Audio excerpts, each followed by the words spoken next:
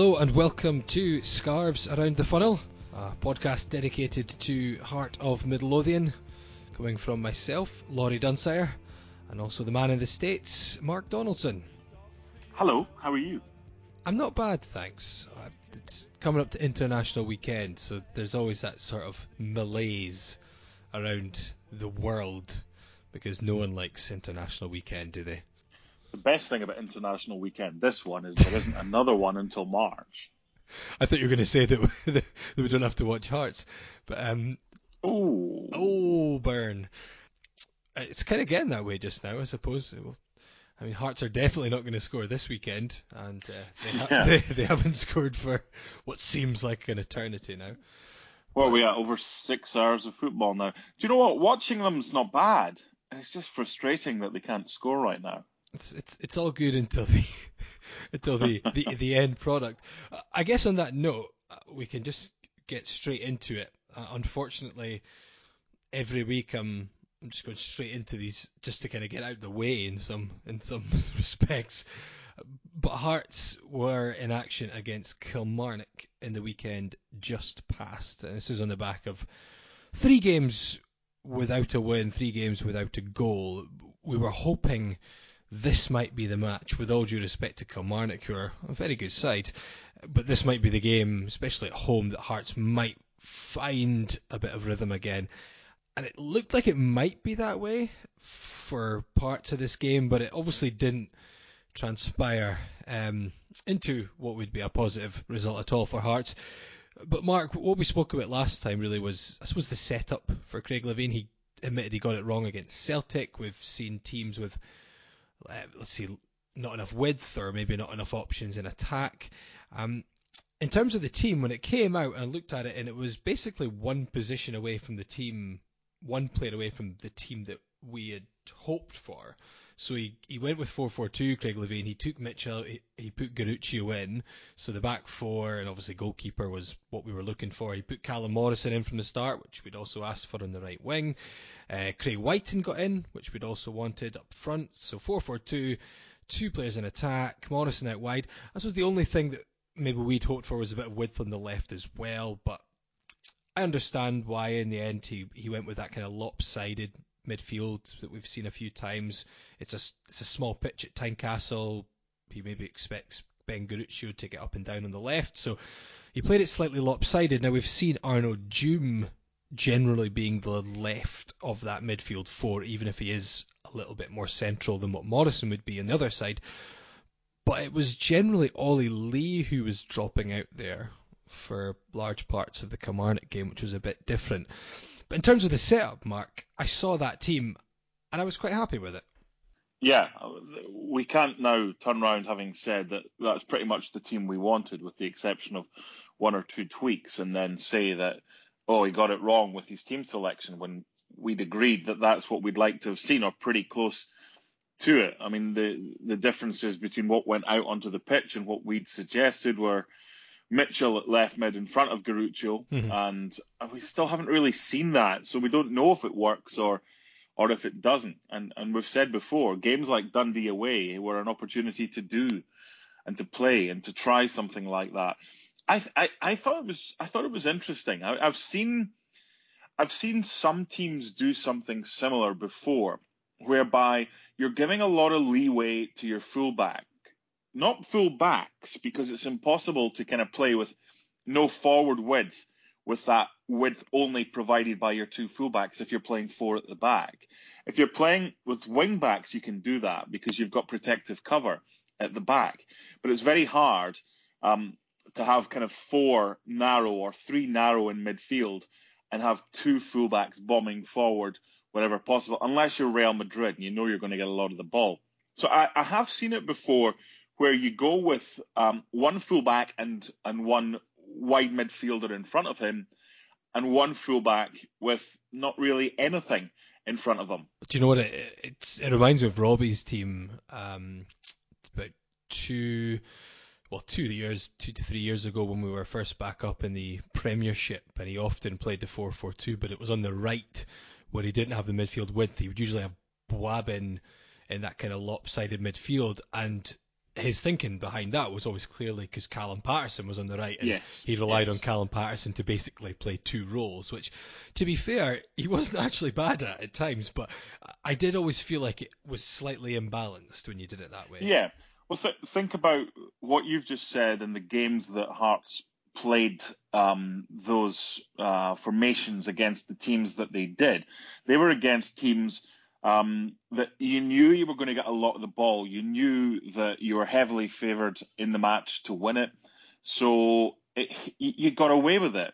I don't mind it. As I say, I commentate on a lot of football. I've seen it before where you know you're going to get more of the ball than the opposition. And we did. The bottom line is not the fullbacks, not the wide midfielders to an extent. It's the lack of creativity after that. Mm-hmm. And that creativity is provided by the midfield and the strikers as well. But so much of the ball, I would say if we were playing now, I don't think we would have scored many goals if we'd continually kept playing, just the way it was going. And I've seen Kilmarnock go to Celtic Park and go to Ibrox, and they play a similar formation. They play four at the back. They play a 5-3 type midfielders, and Chris Boyd, not isolated, but up front on his own. And they force you to try and break them down, but they're very good at breaking you down with less of the ball than you have. And that's what happened. We were just we were toothless in attack. And my concern is, how does it get better before the players come back from injury?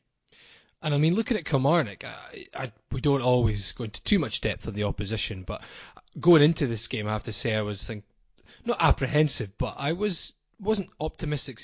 I know Kilmarnock are a good side, and under Steve Clarke they become very solid, as you say, really difficult to break down. But I looked at their team. I knew they were going to miss Greg Stewart, who's obviously a big part of their creative side. He was suspended.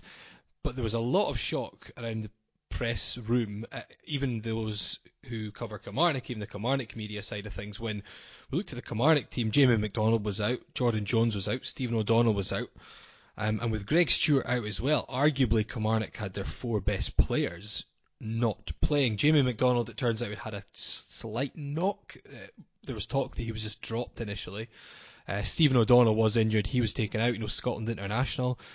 Jordan Jones, who I would say certainly from the times I watched Kilmarnock is their most talented player in possession.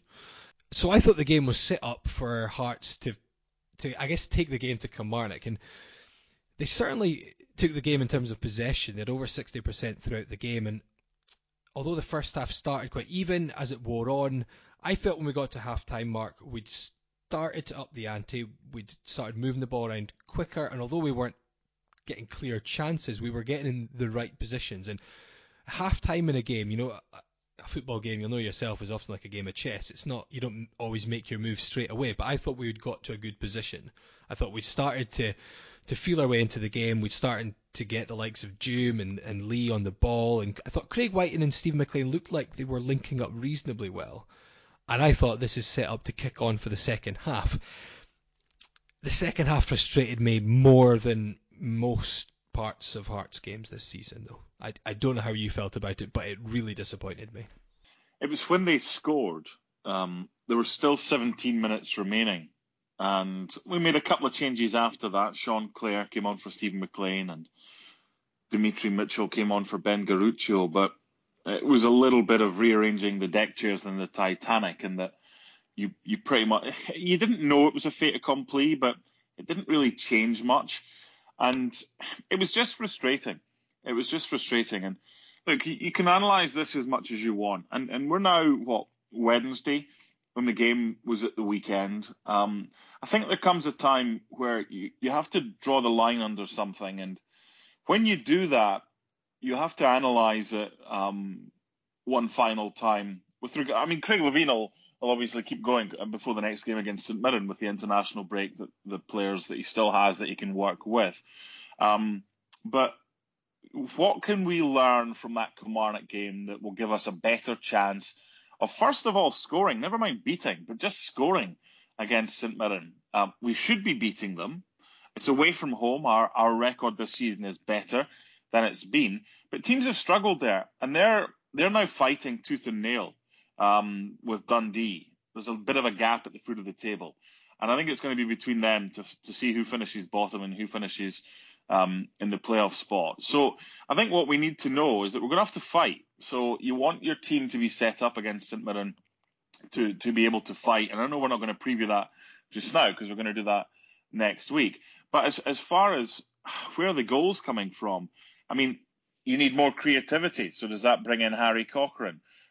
You need a bit more width. So we don't know if Callum Morrison's going to be fit. He's had to withdraw from the Scotland under-20s side. We've still got Anthony McDonald. And I know Craig Levein doesn't want to put them too many in at once.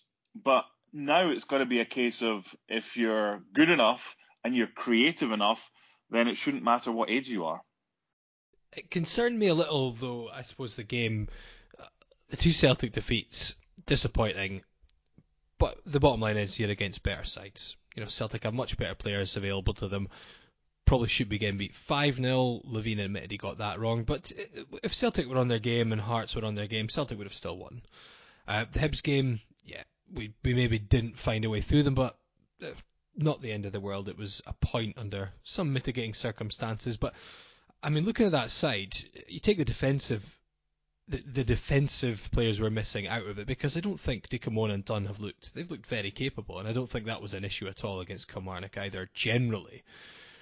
But moving forward, we're missing Stephen Naismith, who's a great player, and Uche Ikpeazu, who's obviously a big target man. But I felt we had enough out there that we should be creating more and potentially getting some goals. I still think Craig Whiten looks a potentially good player. Stephen McLean's an experienced striker. What worried me was when we got into wide areas or central areas, I wasn't sure what our plan was. We often, there was a period where we kept playing the ball out wide, then cutting back in and playing it short to the edge of the box and feeding out to the other side of the park. And I thought we made it so easy for Kilmarnock to defend it, and that concerned me a lot more than the previous 3 games as to what is our idea here. We're missing our big strong striker who can maybe rough up defences, win headers, win flick-ons, and we're missing a player who basically is just a cut above the rest and can pull goals out and make runs that others don't make. But do you? I don't know if it's maybe if I'm being overcritical. I just think we should be doing better with what we had out there. I know there's circumstances that players aren't there, but Kilmarnock had arguably more bigger players out than we did. Yeah, and that's true. It's hard because you could go in with tackety boots and kind of swing for the fences and criticise X, Y, and Z. I don't see the point of that. I'm hopeful it's just one of those days. The problem is it seems to be one of those days quite often now. And you're right about the Celtic game. The Kilmarnock game, there were elements of the similarities with the Hibs game as well, and a fair bit of the ball. Kilmarnock didn't see. There's the thing. Kilmarnock didn't create as much as Hibs, yet got a better result than Hibs did as well. It was if that had finished 0-0, Kelly would have taken the point. Hearts would have been frustrated, but it's just one of those things. It's one of those games, and you can't criticise too much because you're then living in the immediate aftermath of a match. If a team loses, the manager must go, or it's not good enough, and boos and everything. It's hard. It's so hard, and it's very difficult when we're Hearts fans to because you've got to practice what you preach, and that's not easy when you say patience. And there's no point me saying, "Oh, look at the bigger picture," because that can come out every single week as well. I think we now have a good time for a kind of reset because we've got 9-10 players away. Some of the under-21s, some of the full squads and whatever, but there's still a decent crux of players left at Riccarton that Craig Levein can work on things with as well. Hopefully within the next month or so, we'll have some players back as well. Do you know what? Even if it's just get them on the training ground, get them bumping the ball in the back of the net, just to get their confidence up, because maybe that's all it is. You get in a rut, and it's hard to get out of that. But just like momentum, when you're on a good run like Hearts were, things go well, and you keep going. We've now got to get back to where we were, and we've got games coming up against St Mirren, which should be winnable, St Johnstone, which will be tough, Motherwell at home, and Livy away, plus a game against Rangers. So I'm not going to say I want X points from that. We've just got to concentrate on getting 3 points against St Mirren and hope that Kilmarnock was a blip.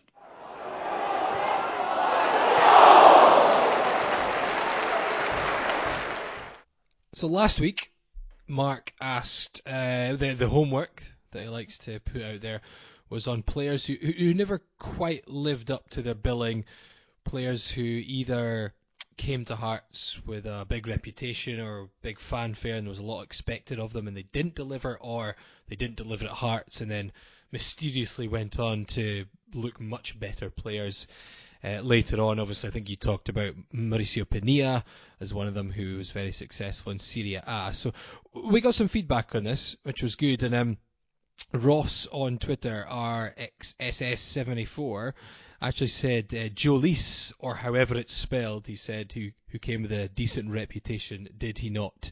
And that's obviously in reference to Alexandros Jolis, the Greek midfielder who was signed just recently under Ian Cathro and looked like such an potentially impressive midfielder that he even had that song recorded about him as well. And he's one of these, Mark, who I guess undoubtedly had a heap of ability. You could just see that with sometimes the way he touched the ball and the way he played it around and the way he read the game, but very quickly started to look rather disinterested. And this is a player who got over 70 caps for his country. He's actually still in the Greek squad regularly at the moment. Plays in Saudi Arabia now. Played for Panathinaikos, played for Monaco, played in the Europa League final with Bremen. So where did it go wrong with him? Because I have to say, when I first saw him, I was excited as well. He looked with a calibre of player that we don't usually see at Hearts, but very quickly he just looked like, quite frankly, he couldn't be arsed. There's no I in team. Now, there's an I in Alexandros Jolis, but there's no I in team. Panionios, Panathinaikos, boomed to Werder Bremen on loan. Siena chucked to Racing Santander on loan. Permanent. Monaco didn't like it. Apoel on loan. PAOK. Kayserispor on loan. Heart of Midlothian. Al-Fayha.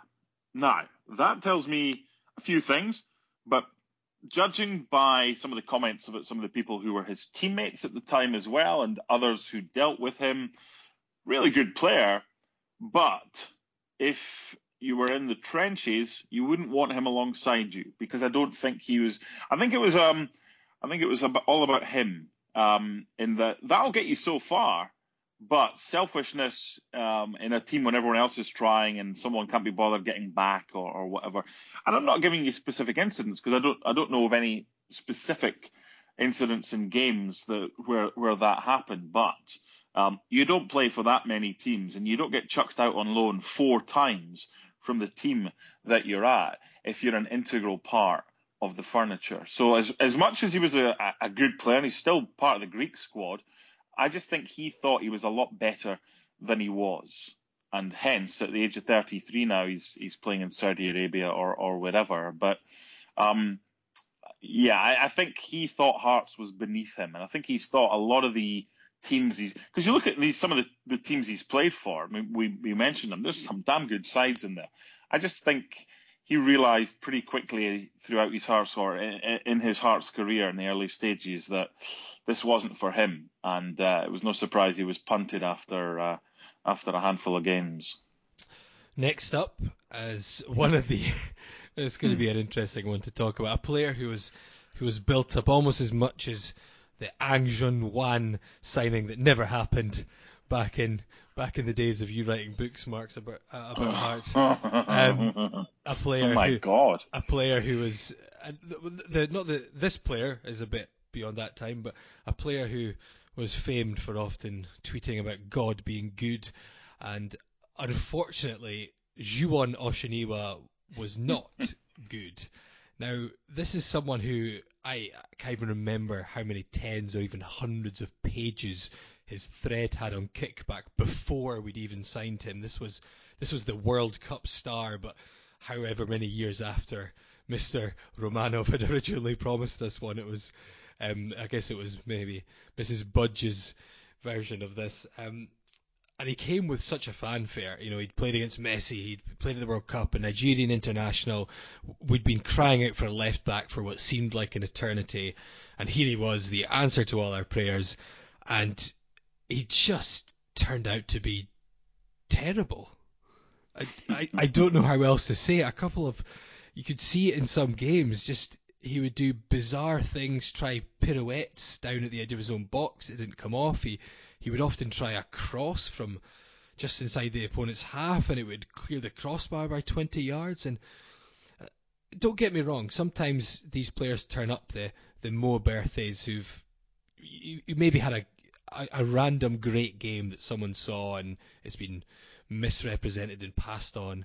But this is a guy who had played for his country a fair few times. He'd played at the World Cup, and Nigeria are not a nonsense footballing nation. They've had some decent results down the years.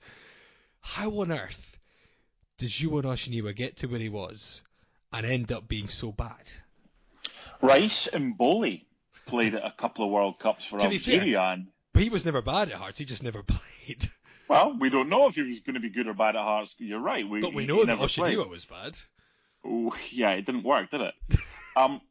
Beware of players that have had a good game at the World Cup, and then you sign them on the back of that, having not really heard of them or not really being brought to their attention prior to a World Cup, and then boom, they play at a World Cup, they do something, and they end up that's the front, the middle, and the rear of their showreel that's been put together by their agent. Stefan Guivars, remember him?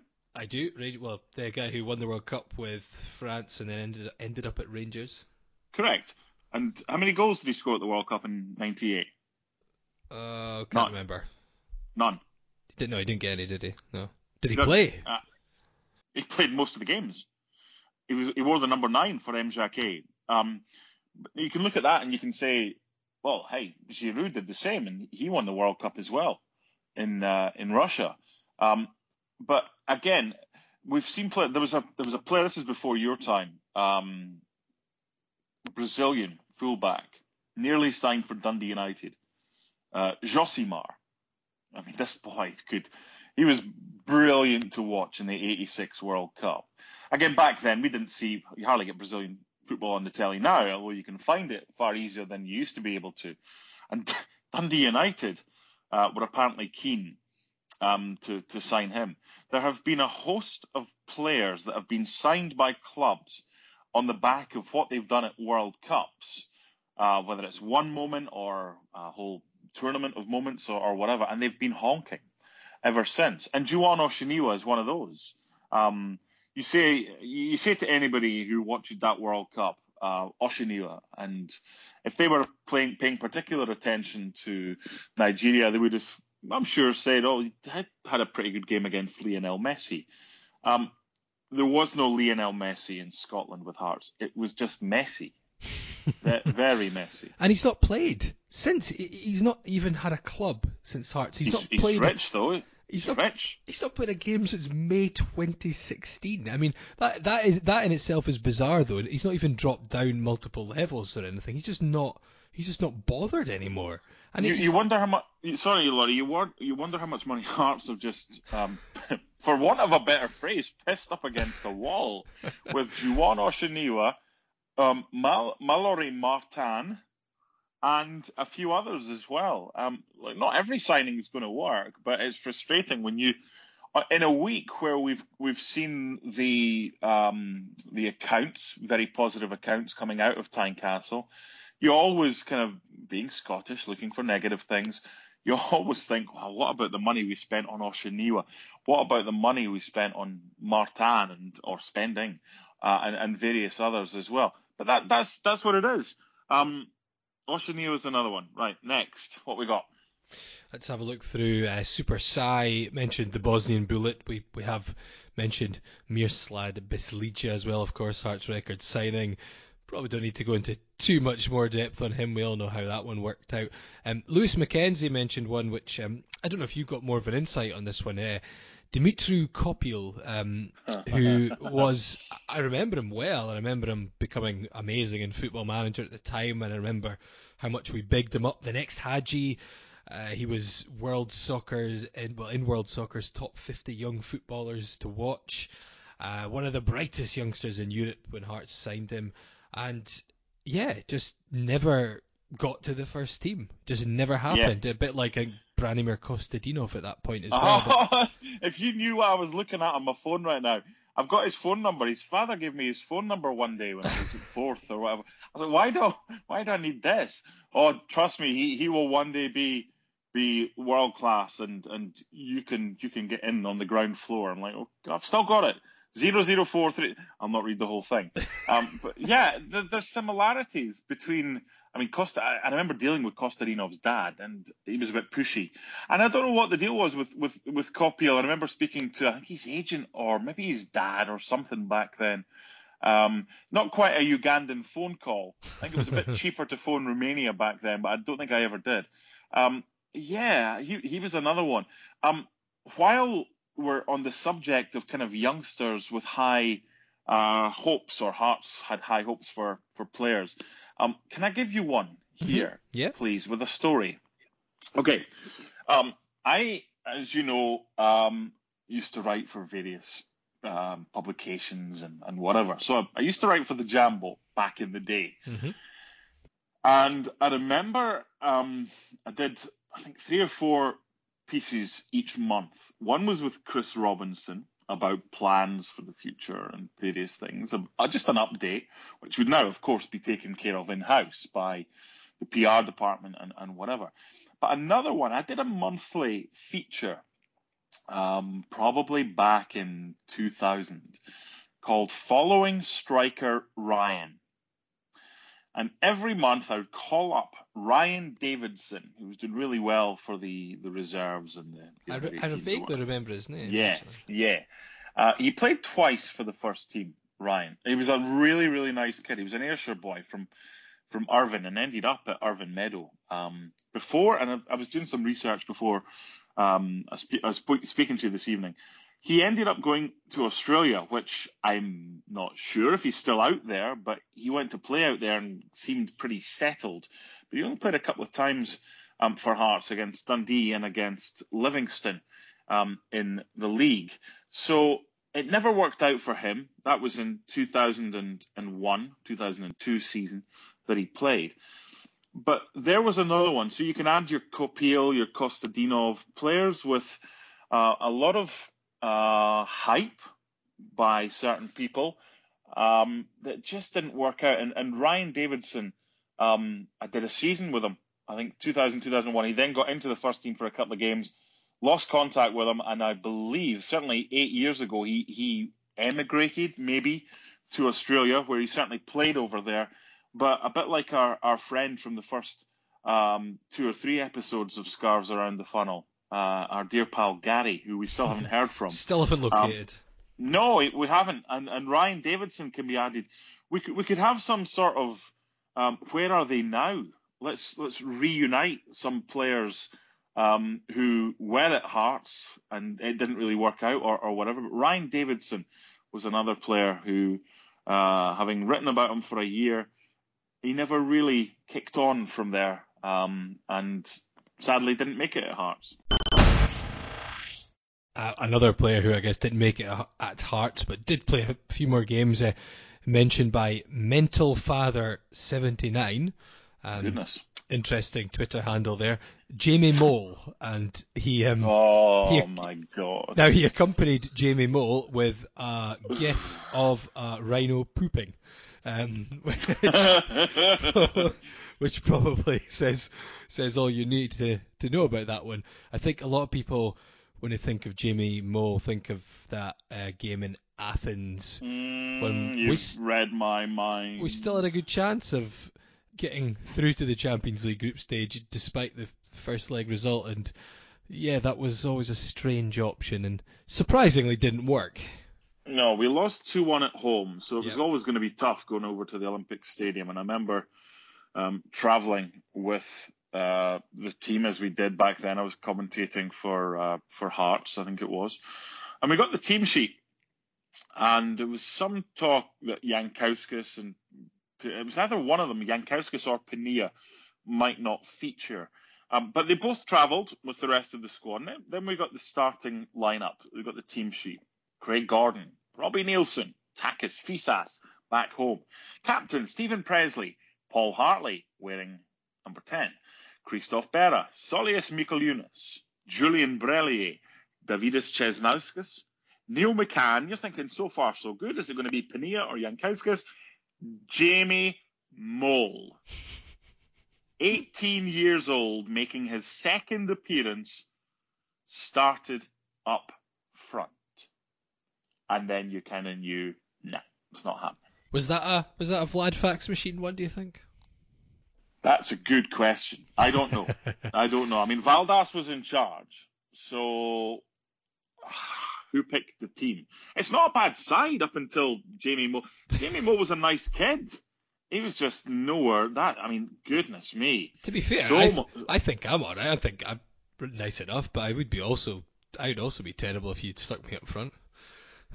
Yeah, I mean, what's the difference? He's not even a Jankauskas light.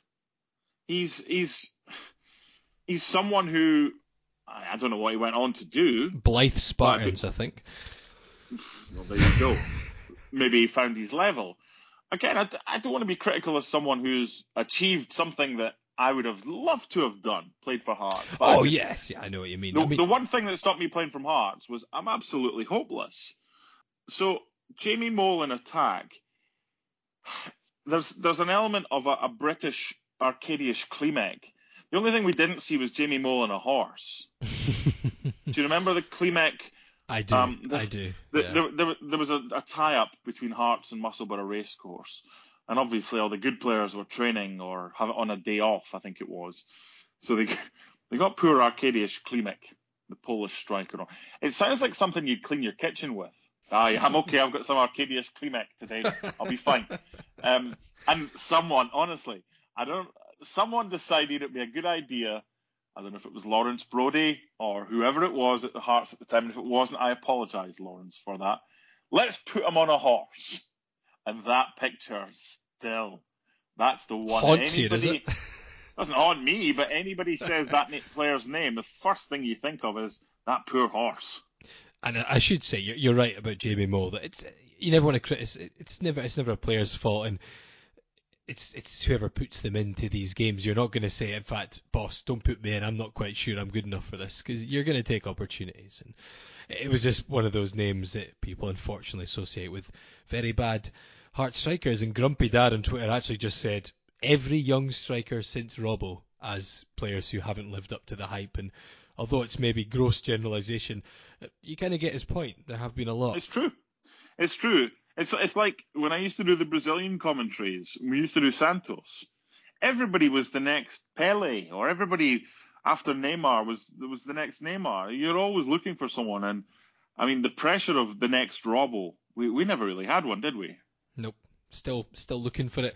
David McKaig said Mauricio Pinilla as well. Gavin Wallace said two that I'm not sure I can agree with, although I understand where he's coming from. Vincent Guerin is one, and we mentioned him, and to be fair to Vincent, he came to Hearts at the end of his career, really. So, and it was a very poor Hearts team that season, 98-99. So I get where he's coming from, but he was never really going to be the same Guerin who was a star for Paris Saint-Germain and played for France.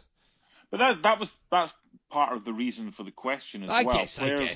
Yeah. I mean, it's like, Sandy Jardine, God rest his soul, was such a big help when he came to Hearts. We didn't get the best of Sandy Jardine. Rangers did.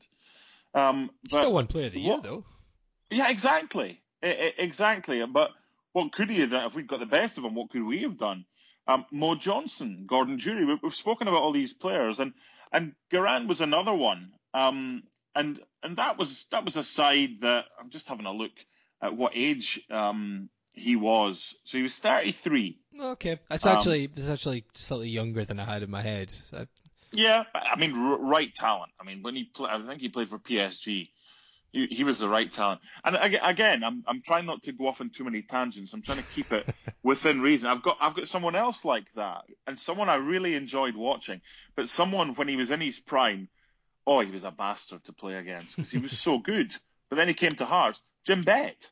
I mean, Jim Bett when he came to Hearts still had it. He didn't have the pace, but he was someone that you could see he was quality.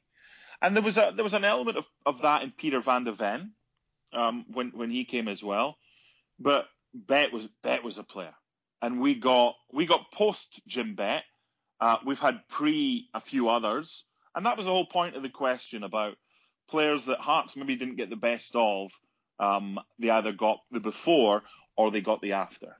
Robert Tomaszek was also mentioned by Gavin. Oh, yeah, good player. I had Tomaszek in the back of his shirt. I really liked him, and injury really scuppered him. I thought he was such a big presence in midfield when he was on his game, charging forward. He was quite gangly. I remember him playing at Celtic Park in that 3-2 win, and I think it was around that time when he'd mentioned that Moravcik had told him he should definitely come to Scotland. And I had a lot of time for Tomaszek as a player. I think we actually spent about 700,000 on him, if I remember. Not far off what we spent on Bezlija, but I do get where he's coming from on that he didn't end up living up to the billing, but I think injury just completely scuppered him career-wise. Yeah.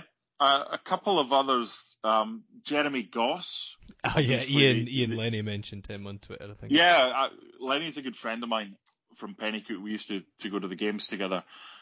And Goss was someone who was obviously membered mostly by the Norwich fans. That win in Bayern against Munich, as McInally would say. There's a few players like that. Stefan Pai was all. Do I remember him playing in a Coca-Cola Cup semi-final at Easter Road? I think I do. He had talent, but I think he had other interests away from football that prevented him from reaching what I think he might have been capable of reaching. I'll pick out a few more. Bruce Cormack gave us a whole list of players: Craig Nelson, Gordon Petric, Dennis Wyness. Kevin Twaddle was one that, as soon as he mentioned that, it was a sort of face palm, and I really felt for Kevin Twaddle because I know he was a big Hearts man, and he famously got to play in the 5-1 win at Tynecastle, but he just looked a mile off what was needed for Hearts. I remember whenever it was a Levine signing as well, actually. Levine Mark 1. He's a nice kid, Kevin. He went on and played for Pennycook, who, again, without wanting to get involved in any litigious behaviour, I think they stupidly gave him his signing on fee as a lump sum to begin with rather than instalments. And he didn't play very often after that. I think that was due to injury. But just, I didn't work with him, but I knew him to an extent. Really nice kid. Tricky winger. Always played all right against Hearts when he was at Motherwell. So he was another one. Let's see what else. Andrew Petrie, my commentator on Hearts TV, had mentioned Oshiniwa surely, but he also mentioned a couple of more recent ones as well. Bjorn Jonsson and Perry Kitchen. And Bjorn Jonsson was one that I always felt Hearts missed out on the best of him, which I guess is the point in the question. He's done really well in Dutch football since leaving Hearts, and I was kind of disappointed that we ended up losing him. I thought in the right team with the right management, maybe under Craig Levein, he could have really flourished, and he would be a kind of player that Craig Levein would have liked, I think. Yeah, and here's an example of a guy who, after Hearts, went to one of the weaker Dutch sides in ADO Den Haag. But they're still playing in the Eredivisie, and he scored better than a goal every 2 games. He got 19 and 36. And he ended up moving for 2.3 million euros to AZ. Now, he's got 3 goals in 5 starts, albeit he's come off the bench more for them. But he was always a player. Speaking of a few boys over here who knew him from the kind of either the international setup where they thought, this is like going way back, where they thought they had a chance of persuading him to maybe join up with the US team. Eventually, he ended up playing for Norway, became a Norwegian international. But there was always that kind of, yeah, this kid's got a chance. I think in any sport, not just in football, there's so many players. Some get lucky. Some maybe aren't the best juniors or youngsters, and they find a way. There's so many different paths to get to where you either want to get to or to get into the game. I know David Weir. I like David Weir. He's a great guy. And he was over here at college before he went to Falkirk. So he started later, but he learned things about how to look after his body and nutrition and everything like that. He was way ahead of the game.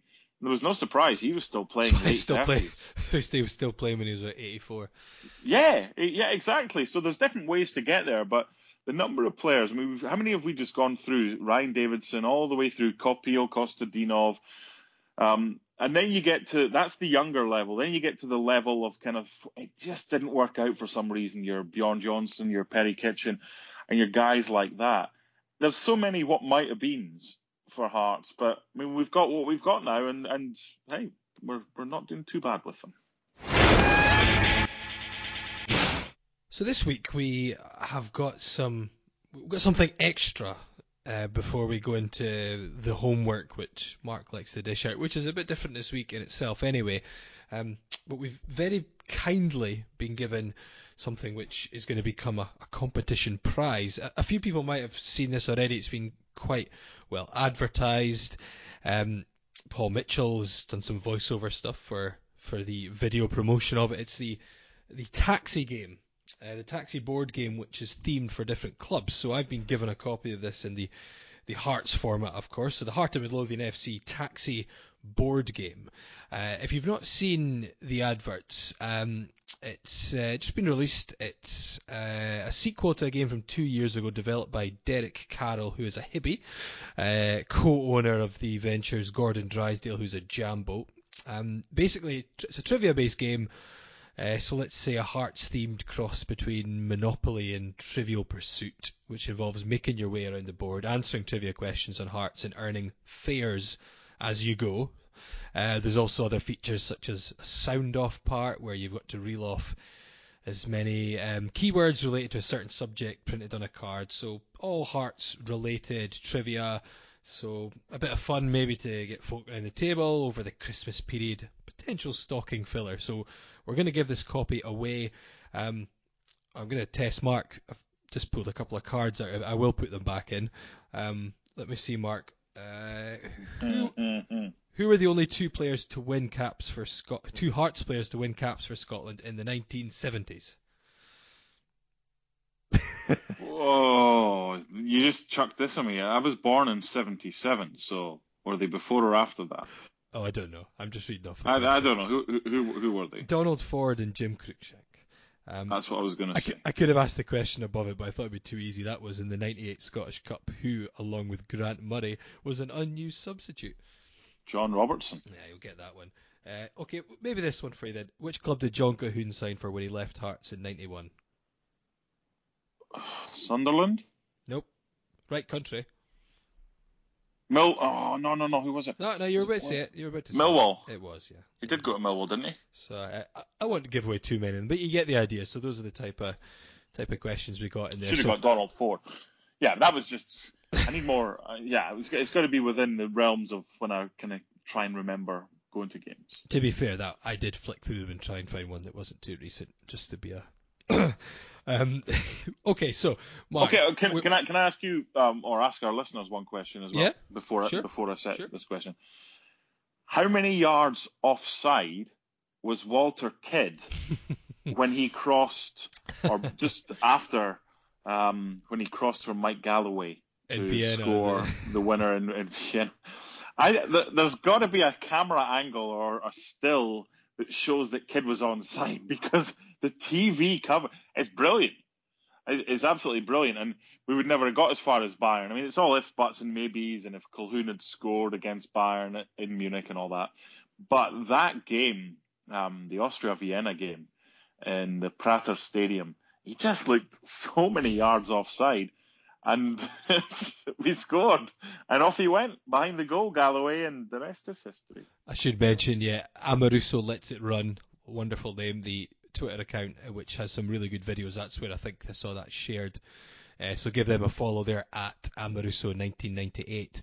And another thing about that video, look out for Jimmy Sanderson in full Jimmy Sanderson style. He's really got the perm rocking in that one. So yeah, it's a good video to watch. But Mark, tell us about. So we've got a competition prize which we're going to decide who gets it next week. Tell us how people can win it. Quite simple. Every week I set a question and give you homework. Your homework this week is to come up with your homework for next week.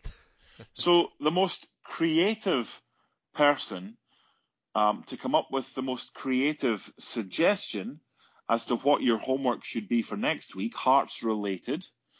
And if you want any clues as to what we've done so far, and you may haven't listened to all our previous episodes are available on various platforms. But what the question is this week is simple. Please come up with your homework for next week, which is Hearts related. And the most creative suggestion for next week's homework will win a copy of the board game. How's that? That's good. Excellent.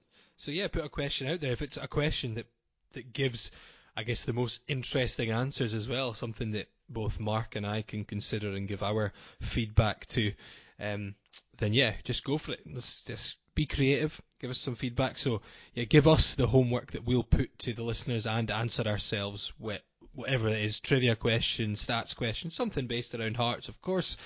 And we'll pick the best one, and they will get a copy of this board game. I'll put the questions that I've taken out back in, and that could be a good stocking filler for someone. So that brings us to the end this week. As Mark mentioned earlier, we're not going to preview the St Mirren game because we are going to give you an episode next week, mainly because it's International Weekend, and we figure people will be bored and have nothing else to do, so this could be the real last resort to give you some kind of entertainment. But give us a follow on Twitter at Around the Funnel. The website's www.scarvesaroundthefunnel.co.uk. You can follow us and subscribe to us on all the usual podcast channels, so be sure to do that. And if you want to leave us a review or a rating, then you can do that on the likes of iTunes, where you get your Apple Podcasts. But Mark, it's been enjoyable. We don't have much football to look forward to club-wise, but I know you'll be keeping busy. So what's your highlight of the weekend going to be coming up? Right now, I'm on the BBC Sport website with a page from Monday the 29th of May 2006 where Dick Advocaat is talking about how well Ahn Jung-hwan would do when he signs for Hearts. Whatever happened there, huh? What could have been. On that note, we'll see you next time.